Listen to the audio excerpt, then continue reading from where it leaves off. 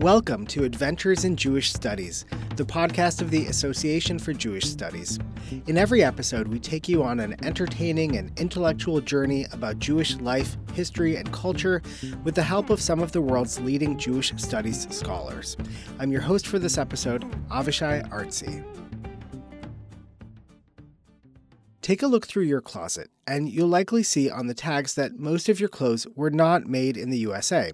Maybe they were made in China, India, Pakistan, Bangladesh, Vietnam, or Malaysia. That's not surprising. Most clothing nowadays is made in factories in countries where workers are paid less and have fewer protections.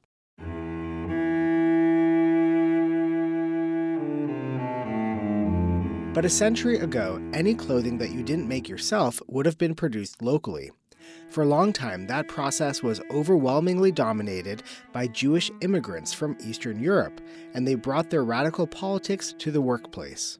The American labor movement has an underappreciated root in the Jewish labor movement that itself was inspired by a very particular form of cultural socialism that developed in the Russian Empire.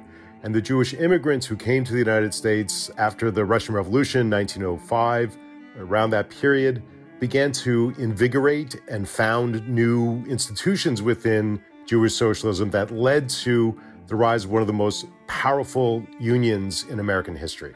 This is Daniel Katz. I am an adjunct professor of history at the City University of New York School of Labor and Urban Studies.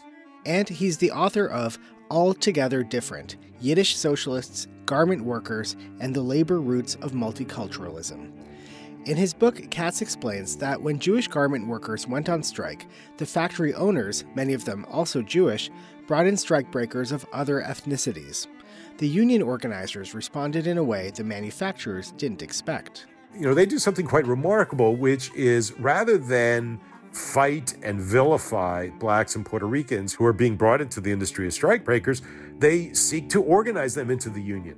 In this episode of Adventures in Jewish Studies, we'll look at how a Jewish-led garment worker union created a multi-ethnic coalition, inspired policies that still benefit workers today, and changed the model for labor organizing in America.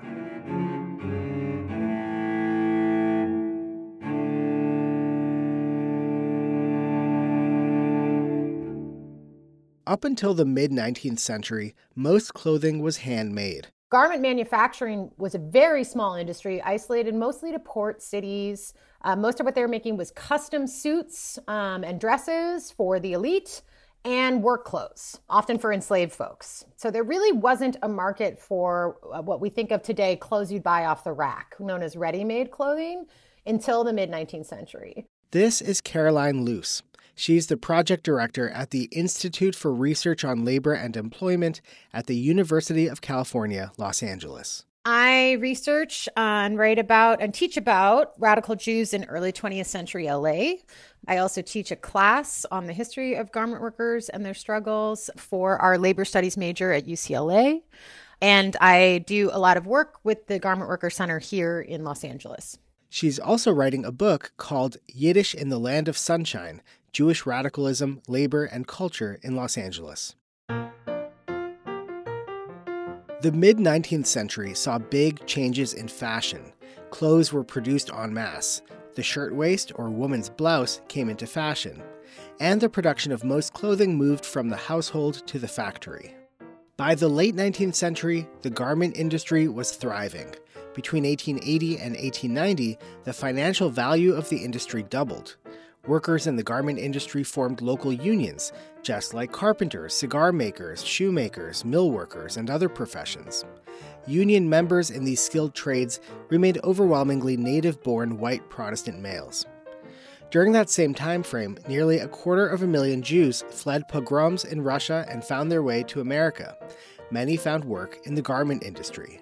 By the turn of the 20th century, 75% of the workforce in the garment industry is Jewish. Every part of this supply chain, textile traders, manufacturers, workers, and distributors, was Jewish, and Jews were a big part of the consumer base, right? You buy new clothing when you go to a new country, and so Jewish immigrants were often the consumers there as well. The workers belonged to local unions, but their power was limited. So in 1900, delegates from 7 local unions from America's largest garment centers, New York City, Philadelphia, Baltimore, and Newark, met to form a new organization. These 7 garment unions came together under the auspices of the United Hebrew Trades, which was a Jewish group that organized Jews to bring them into the American Federation of Labor. And they decided to form an international union. This was aspirational at the time, since it was only a handful of cities, but it was a few thousand garment workers. They called it the International Ladies Garment Workers Union, or ILGWU. A quick note here. The word ladies in the union's name refers to the ladies' garments made by its members, not the workers themselves, who were women and men. The workers who made men's clothes were represented by another union, the Amalgamated Clothing Workers of America. They aspired to organize the very, very quickly growing garment industry that was developing in the United States, but principally in New York City, among hundreds of thousands and eventually millions of Jewish immigrants who were coming into the United States. The ILGWU was an industrial union, meaning it covered all workers in the industry, rather than a craft union that only covered workers who did one specific task within the industry. At first, the union counted about 2,000 members, mostly Jewish workers, some Italians, and nearly all men. These men worked in what were called inside shops. These were garment manufacturers owned by the major retailers who would design their own lines, have their own stores, and their own production facilities. These facilities didn't make everything themselves. They often subcontracted parts of the process out to specialty shops, like ones that just made sleeves. Some of that production was farmed out to people working at home. These were women. They would be given a bunch of fabric by a contractor with a specific assignment and sent to make it at home. They were paid by the number of pieces they finished and brought back. It was often the kind of fiddliest parts of the process, so lots of lace or sewing hems, anything that was done by hand, later adding zippers, embroidery, buttons, things like that. It was known as homework or piecework. It did not pay well, and it was mostly done by working mothers with the help of their young children. The factory owners would sometimes use these women as strike breakers when the men were on strike, so the men who ran the unions saw these women as a threat. So basically what emerges is this kind of two-tiered system. There are mostly male tailors, highly skilled tailors in inside shops, gradually recognizing their power, forming unions.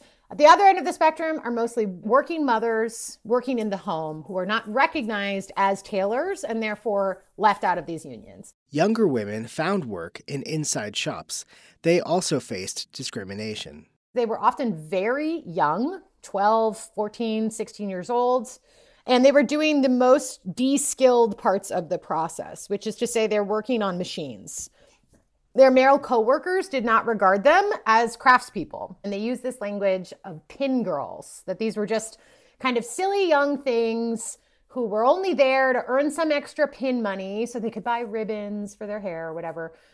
It's a temporary thing for them. Their expectation is they're going to go get married, and so they were very much excluded. A new group was formed to advocate for working women. In 1903, white, middle-class, mostly Christian women created the Women's Trade Union League. The Women's Trade Union League organized women to push their way into unions that were dominated by men but didn't have a particular interest in organizing women. One activist in the league was Rose Schneiderman. She was a Jewish socialist born in Poland. At 13, she began working as a seamstress in a hat-making factory. She organized her first union at 21, and she was a firebrand. She's 4'9", this tiny little woman. Apparently she had like electric red hair, but she was absolutely blessed with the gift of gab. So that very famous phrase, bread and roses, is her turn of phrase. And it really speaks to what she was trying to achieve for immigrant women specifically, but for women in the garment industry broadly, which was that it's not just about wanting to eat.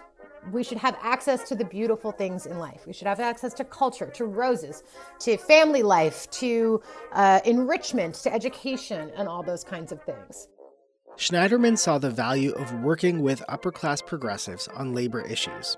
She convinced the Women's Trade Union League to fight for public education so that the children of garment workers would have somewhere to go all day, freeing up their mothers to seek higher-paid work in factories and as union members. Schneiderman recruited other women to help her, including Pauline Newman. Born in Lithuania at the age of 8, Newman began working at the Triangle Shirtwaist Company in New York's Greenwich Village. By 17, she was a socialist and had organized one of the largest rent strikes in the city's history. Newman became the first woman to work full-time for the ILGWU and worked there for 70 years. Schneiderman also recruited Fania Cohen, born in what's today Belarus. She was a sleeve maker who started her own local union. She helped organize Chicago dressmakers and became the first female vice president of the ILGWU and secretary of the union's education department. Cohn was a lifelong proponent of education as a means of fighting gender and racial inequality. Those three women, Rose Schneiderman, Pauline Newman, and Fania Cohen, played key roles in a series of spontaneous strikes that began in 1909 and targeted factories making shirtwaists. This was the largest industry within ladies' garments, centered in New York. Nearly 40,000, mostly young immigrant women, worked in this industry, half of whom worked in sweatshops, these tenement workshops of 10 or even 20 people crowded into apartments or basements. And then another half were in modern factories that were developing around this time. The strikes first centered around the Triangle Shirtwaist Company, the largest of the shirtwaist factories. Management fought back viciously. The owners of the Triangle factory hired gangs, hired goons to beat up the striking women, famously hired prostitutes to actually pick fights with the striking women. And then the police, who were under the system of Tammany Hall, which is the corrupt political system that ran the politics of New York City and New York State, the police were paid off to go in and arrest the women who were on strike, not the people who were provoking the fights. And hundreds of women were dragged into court, and they were sent to Blackwell Island, now Roosevelt Island, where there was a workhouse, a prison. And they had sentences that lasted up to a month, often forced to work in sewing shops, ironically, in prison. Despite the anti-union tactics, calls grew for a general strike that would completely shut down production in the shirtwaist industry. A mass meeting with representatives from 500 separate shirtwaist factories was held at Cooper Union in November of 1909. And very famously, this Russian revolutionary woman, Clara Lemlich, got up after having been beaten up on the picket line and demanded access to a stage that was dominated by men. And the crowd demanded that she get to speak. She got up and she called for a strike. And the strike was on. Lemlich, then 23 years old and a seasoned organizer, delivered the rousing speech in Yiddish. Here's actress Caitlin Belforti performing a reenactment.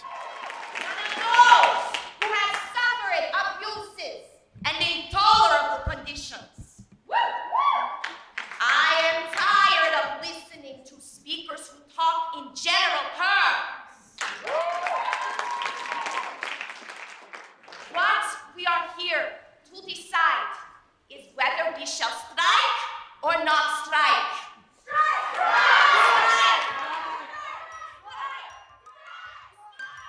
More than 20,000 workers participated in the strike. 90% were Jewish and 70% were women. They demanded better wages, shorter hours, and safer workplaces, including protections against unwanted sexual advances and threats. It was called the Uprising of the 20,000, and it was the largest strike by women to date in American history. It really was the moment in which the International Ladies Garment Workers Union really became a force within the industry. Members of the Women's Trade Union League helped set up strike funds, bailed the workers out of jail, boycotted the clothing manufacturers who refused to sign union contracts, and marched alongside the striking workers. They included students from women's colleges and some very famous and wealthy women. Like Anne Morgan, the daughter of J.P. Morgan, the financier, one of the most powerful, richest capitalists in the world. His daughter was walking the picket line in her mink coat to support these young immigrant women. After 11 weeks, a majority of New York shirtwaist companies were ready to sign contracts.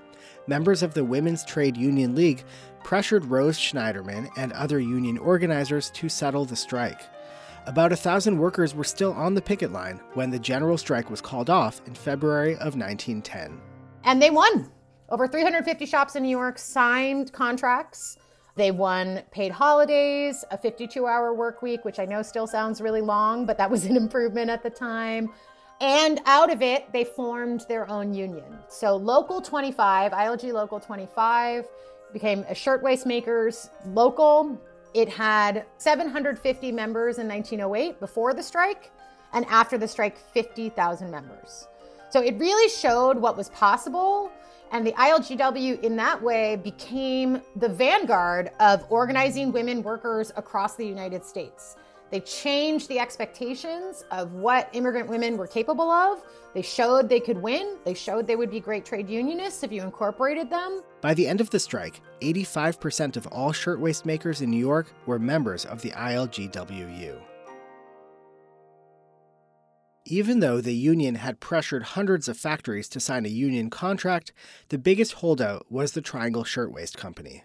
The strikers knew the factory was unsafe, and they had demanded improvements. The floors were cramped with long tables and bulky machines. The floors were oily. There were wicker baskets piled high with scraps of fabric. It was filthy, it was overcrowded, it was dangerous. There had been at least 2 fires at the factory already. And the way they suppressed the fire was they had buckets of water sitting on windowsills, and they would douse the flames. But they didn't have sprinklers. That technology existed. Other buildings did, but they refused to put them in. In March of 1911, a devastating fire tore through the factory, just as employees were getting ready to leave for the day. The doors were locked, so when the fire started, these women couldn't get out. The doors were locked to prevent them from talking to union organizers, to have union organizers come into the shop. Also to keep the women from stealing needles and thread and even shirtwaist that they created. Most of these women would have to work a week or more to buy a shirtwaist that they actually made. The rusty fire escape collapsed, and the fire ladders couldn't reach the top floors. It was one of the worst industrial accidents in U.S. history. 146 people died either in the fire or by jumping from the windows. These were mostly young immigrant women. About 2/3 were Jewish and 1/3 were Italian, which reflected the makeup of the industry. There was a massive outpouring of rage and grief. There was a funeral procession about a week later that went up Fifth Avenue, in which the New York Times reported that the police reported that over 400,000 people either marched in a silent procession up Fifth Avenue or stood on the sidewalks to watch. This was an amazing thing when you think that New York City only had a population of 4 million people. 1 in 10 New Yorkers were in that funeral. A week after the fire, the Women's Trade Union League met at the Metropolitan Opera House, which Anne Morgan had paid to rent out, to decide how to respond. The union organizer, Rose Schneiderman, was a member of the league. She also knew women who died in the Triangle Fire, and she was angry at Anne Morgan and other league members who pushed the striking workers to settle, even though Triangle hadn't folded. And she got up and she spoke in a very well-covered meeting of thousands of people in which the New York press was there, politicians were there, and she said, "I'm not here to talk good fellowship. We have found you good people in the public wanting." She really blamed Anne Morgan and others for being too timid, too cautious. Schneiderman and others demanded that laws be passed to prevent another tragedy like the Triangle Fire from ever happening again.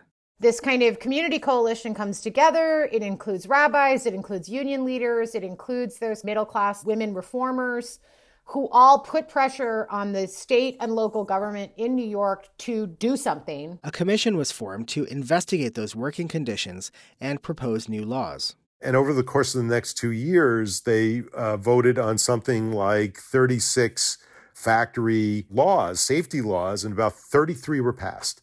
It was really incredible. A lot of the issues that came out of the fire were addressed in law, and they created new mechanisms to enforce those laws. So out of tragedy come some of the first, most important health and safety interventions in New York's history and really in the history of the country.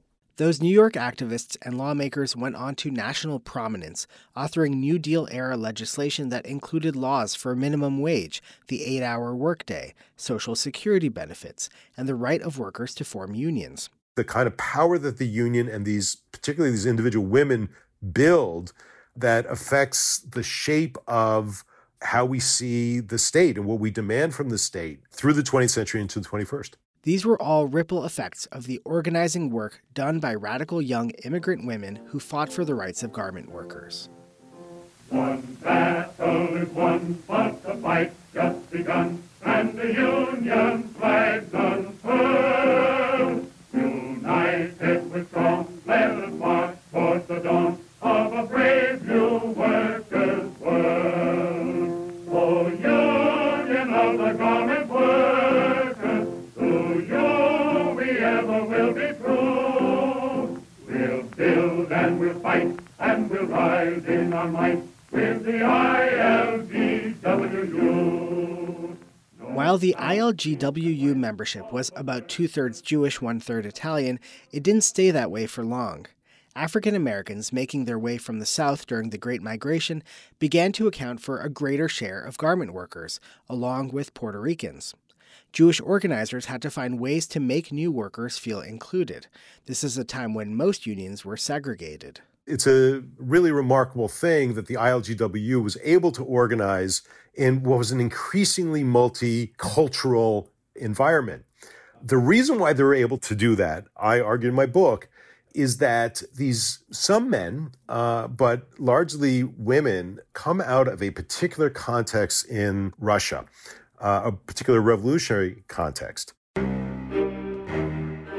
Russian Jews at the time were divided between two nationalist movements, both founded in 1897, but with very different aims: Zionism and Bundism.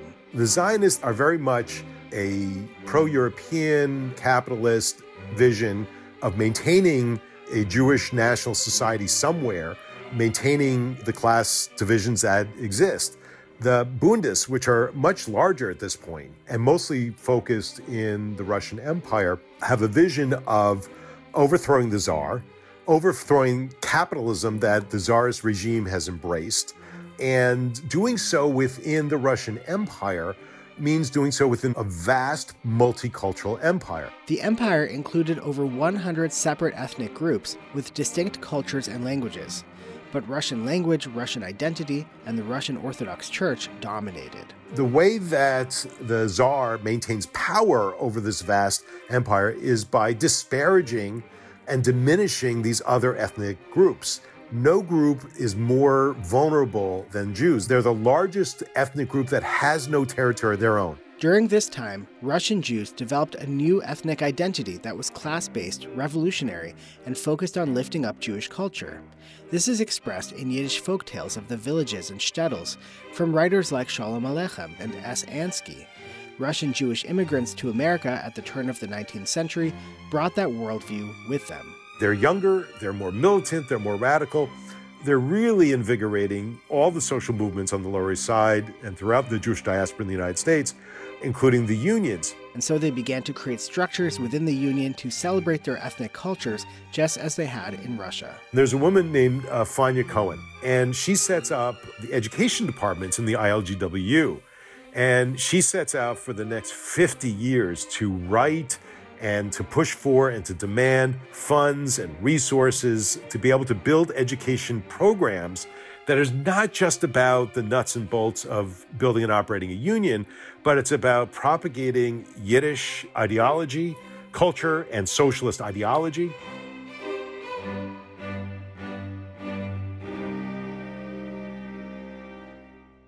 Cohn's education programs were open to workers and their families. There were classes in history, literature, and philosophy, music and dance performances, and other opportunities for people to share and explore their cultures within a militant union context. The union also made its mark in the performing arts. In the 30s, it sponsored a satirical musical revue called Pins and Needles. It starred an amateur cast of garment workers. The union's educational department produced it to entertain strikers on picket lines. It became an unexpected Broadway smash. Oh, it's better with the union man. It's better with the union man. You'll live to regret if you ever forget this motto, proletarian. It ran from 1937 until 1940 and was the longest-running Broadway musical until Oklahoma in 1943. You'll never go wrong if you follow this plan. It's better with the union man.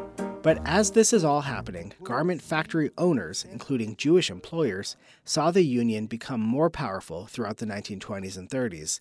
They saw Jews espousing socialism, Italians preaching anarchism, and they started to look for workers elsewhere. And they encourage blacks who are now migrating through the Great Migration in the 1910s and 1920s, who are coming up north, and they're starting to hire blacks, particularly when Jews and Italians go on strike. They'll hire blacks as strike breakers and also Puerto Ricans. After the Spanish-American War in 1898, Puerto Rico became a U.S. territory. And in 1917, on the eve of the U.S. entering World War I, Puerto Ricans were made citizens, and men were drafted into the military. They also were not subject to immigration restrictions passed in the 1920s. What the union does is really remarkable in the 1920s. And Fania Cohen and David Dubinsky, who becomes president of the ILGW in 1932, people like Sasha Zimmerman, another Russian revolutionary who had immigrated in the 1910s, they do something quite remarkable, which is rather than fight and vilify blacks and Puerto Ricans who are being brought into the industry as strikebreakers, they seek to organize them into the union. The ILGWU gained support from black workers after the endorsement of A. Philip Randolph, a black socialist organizer and founder of the Brotherhood of Sleeping Car Porters, the first successful African-American-led labor union. Randolph had moved from Florida to New York and had taken classes alongside militant revolutionary young garment workers. And so there's a relationship that develops between Randolph and the Garment Workers Union. They help to fund the Brotherhood of Sleeping Car Porters Union. And he really helps to legitimize the ILGW when they're going out to organize black workers. ILGWU membership declined in the 20s and early 30s, the period between World War I and the Great Depression, until Sasha Zimmerman, the Yiddish socialist organizer, led a successful strike of over 30,000 dressmakers and revitalized the union. He built on Fania Cohen's efforts in multicultural organizing. He really takes this to the next level, and he opens up all these education and cultural programming for all the ethnic members of the dressmakers in particular in the ILGWU. Zimmerman conducted a census of the 30,000 members of the union. And they publish it, and they say, we have people of 32 separate nationalities, and they list the numbers. And there's something like 19,000 Jews in that local. There's 2,500 Negroes, that's the term of the day, African Americans, Black Caribbeans, 1,700 Spanish speakers. They rank it all the way down to one Chinese, one Malay, and one Hindu. The union celebrated these different nationalities in the 1934 May Day Parade. Members marched in clothes that showed off their ethnic origins. A lot of European peasant costumes, Mexicans, Spanish, Caribbean. They are demonstrating their pride in their ethnic cultures and ethnic diversity. And in turn, the members respond. They respond, their families respond.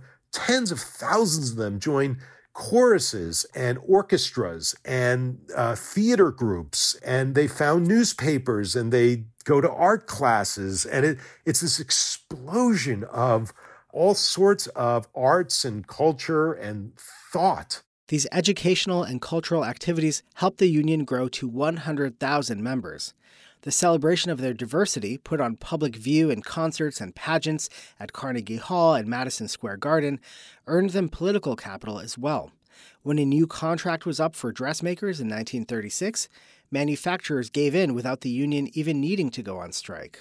They saw how not just once, but all year round and year after year, thousands and thousands of union members and their allies in other unions, in the socialist movement, readers of the Jewish Daily Forward, members of the Workmen's Circle. There really is this enormous public presence. And the old ways that employers used to divide workers by race, by ethnicity, did not apply. And they knew it. And for the first time in 50 years, they had a major contract signed without having to go on strike. Just the threat of it. The union took a similar approach to organizing on the West Coast. Manufacturers had begun moving operations to LA to avoid the power of the East Coast unions. LA was traditionally an anti-union town. The growth of Hollywood in the 1910s and 20s and the need for costume designers fueled the garment industry. Whereas union density in New York had gotten up to like 85%, which is to say 85% of the workers in the industry were union members, here in Los Angeles, it was 5%. There was no union density. The local union was dominated by a small percentage of highly skilled men who worked as tailors, furriers, and cloak and suit makers. But the majority of the workers were Mexican women, along with Chinese and Japanese women, who made dresses. The union shut them out. A young New York organizer, Rose Pesoda, requested that the union send her to LA to organize the dressmakers.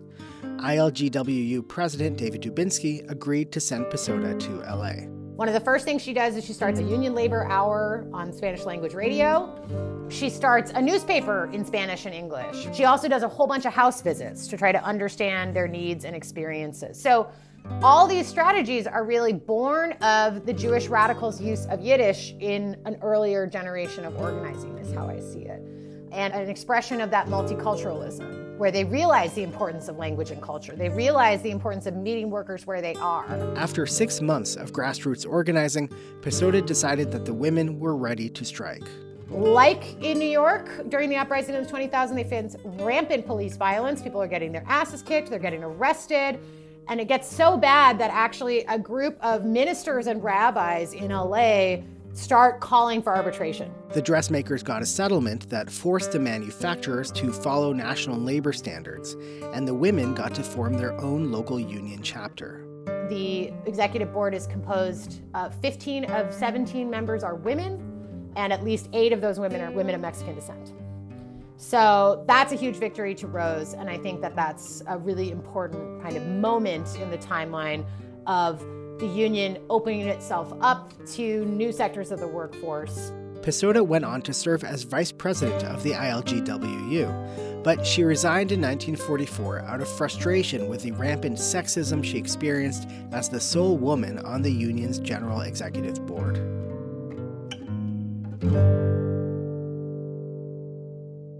The ILGWU's heyday was undoubtedly in the middle of the 20th century.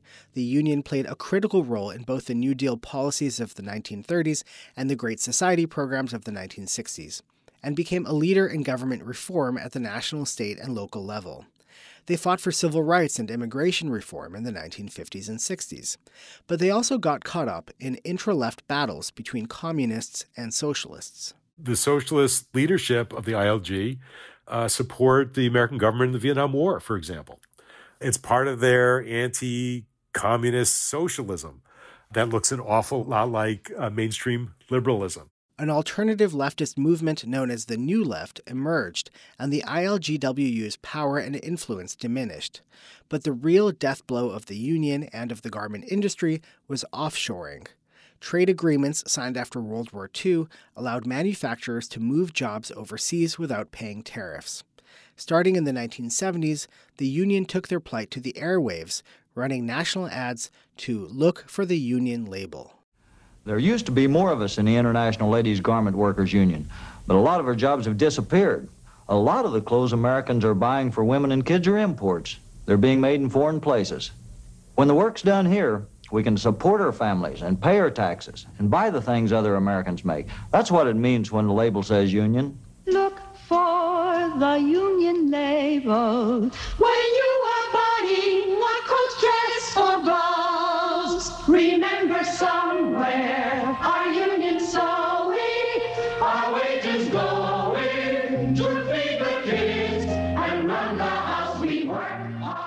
These ads were a major investment for the union, and rather than resorting to racism and nativism, the messaging stayed positive. The commercials were so ubiquitous and the jingles so well known that it was parodied on Saturday Night Live in 1977 in a fake commercial for the American Dope Growers Union. Every time you buy pot from Mexico or Colombia, you're putting an American out of work. We of the American Dope Growers Union support ourselves by growing marijuana in American soil.